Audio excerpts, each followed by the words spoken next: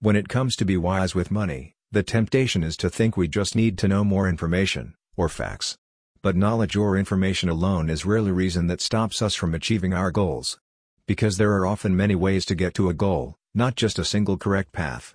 So the question is how to make a good financial decision if knowledge alone is not enough?